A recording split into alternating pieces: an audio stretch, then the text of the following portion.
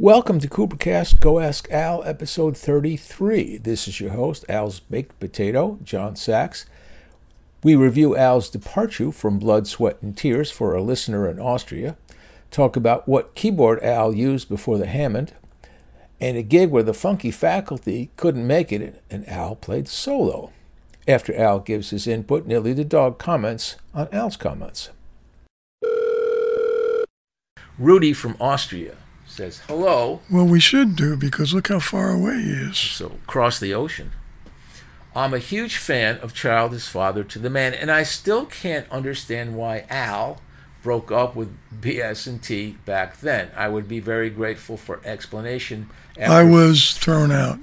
Yeah, we have an episode specifically about Al in Blood, Sweat, and Tears where he tells the story, so look that up, so we don't have to drag Al through it again. Yeah, it's bad enough it happened.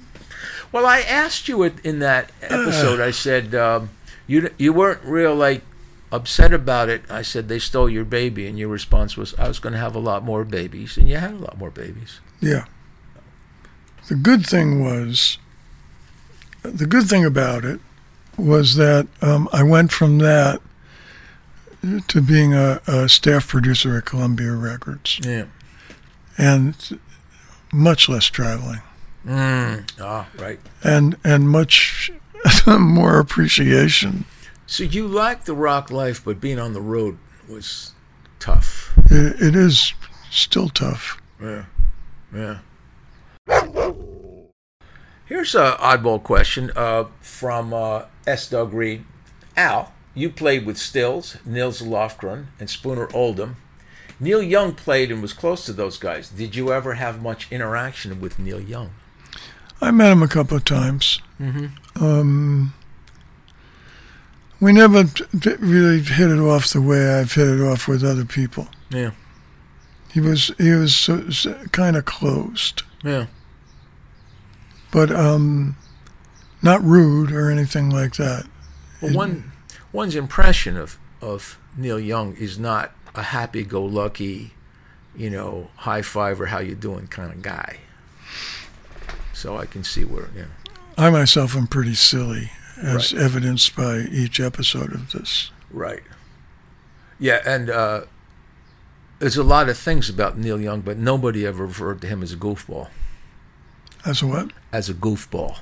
He's not a goofy guy. He's not Jerry Lewis. But he's a boofgall. Yeah, right. Okay, now... Just kidding, Neil. All right, here's a long one. Let's see if we can get anything out of this.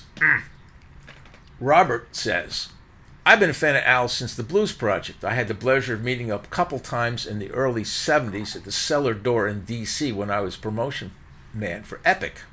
I have been enjoying Coopercast with all the inside baseball about the music biz. I especially like the episodes discussing recuperation. I was not familiar with it and was so intrigued that I downloaded the MP3 of iTunes. It's just as great as you discuss. It's a joy to listen to. I especially like the very faithful to the original of Honky Tonk. Has Al heard the Johnny and Edgar Winters version on one of Johnny's last albums? I don't remember. So anyway, I also agree with you. Dick Hyman's piano playing was terrific, especially in the last cut. This is not a question, but Ed says, Al, just wanted to say hi to the musician who was seemingly always the answer to my never-ending musical trivia questions. My wife finally got it and stopped being annoyed when she heard Amy Winehouse cover I Love You More Than You'll Ever Know. Sorry circumstances aren't allowing you to tour. It's not a question, it's just another appreciation. Well, it's not circumstances, it's age. Age. I'm 78, I'm not touring too much. Actually, I'm not leaving the house very much. But, thank you. Rob says, in regard to the first side, or one side of Kapusta album number 1, I totally lost it spraying coffee over my monitor screen when Al's mom said, stop it, sounds like you're on LSD. And Al says, actually, I'm on United Artists, Records, and Tapes. Yes. So that's from Rob. Just an appreciation.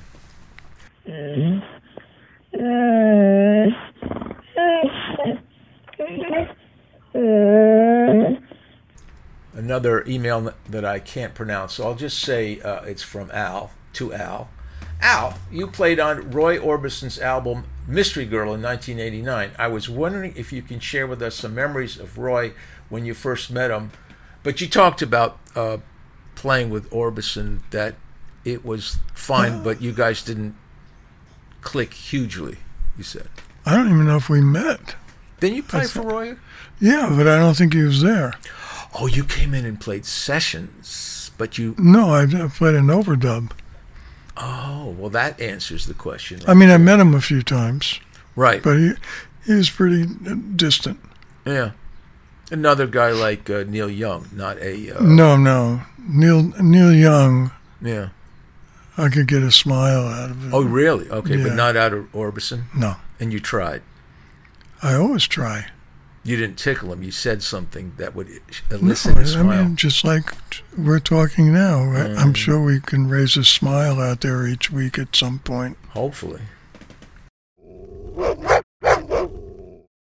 Here's from M. Coben. He says, I'm wondering if you ever used a keyboard other than a B3 in the early days. And we know with Blues Project... Yes, I did. You were not playing a B3. You were playing a... Farfisa. Farfisa, which is? An organ. Yeah. A cheap one. Cheap one, yeah. But portable. Hammond organ is very expensive. And not very portable. And in fact, I have never owned a Hammond organ. Yes. Because it's so big yeah. and expensive. Yeah. I think you said that when you play a B3 on tour, it had to be there at... No, they would rent it. They would rent it, and somebody would come in and bring it in. Yeah, that we didn't have to rent one ourselves and carry it around. Were you playing a B3 on the road with Blood, Sweat, and Tears? Yes. So by that time, you were big time enough that you could ask for a B3 to be there and be ready to go. It wasn't big time. If they booked us, yeah, it was in the rider. Okay, right. Okay, but that could happen for Blood, Sweat, and Tears, but not for the Blues Project before that. Well, I mean, it could have. In later years, when we reformed, right, I played a B3. Yeah, but I never carried it around. Yeah. He has second questions. When I heard you at the Ram's Head Tavern in Annapolis some years ago, the Funky Faculty were supposed to play, but they did not, and you performed solo. You were playing a Korg Triton, which I've seen a few other videos.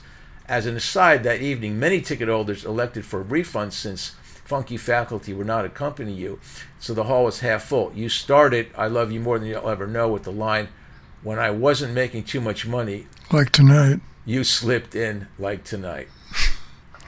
I use that a lot. Because I like to tell the truth.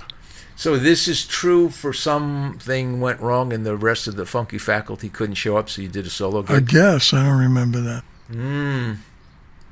Did you ever use a 60s Vox Continental? No. But you did use the Farfisa? Yes.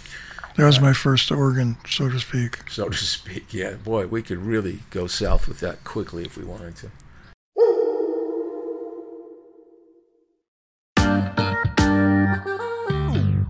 This has been Coopercast, Go Ask Al, episode 33, brought to you by Playing Solo.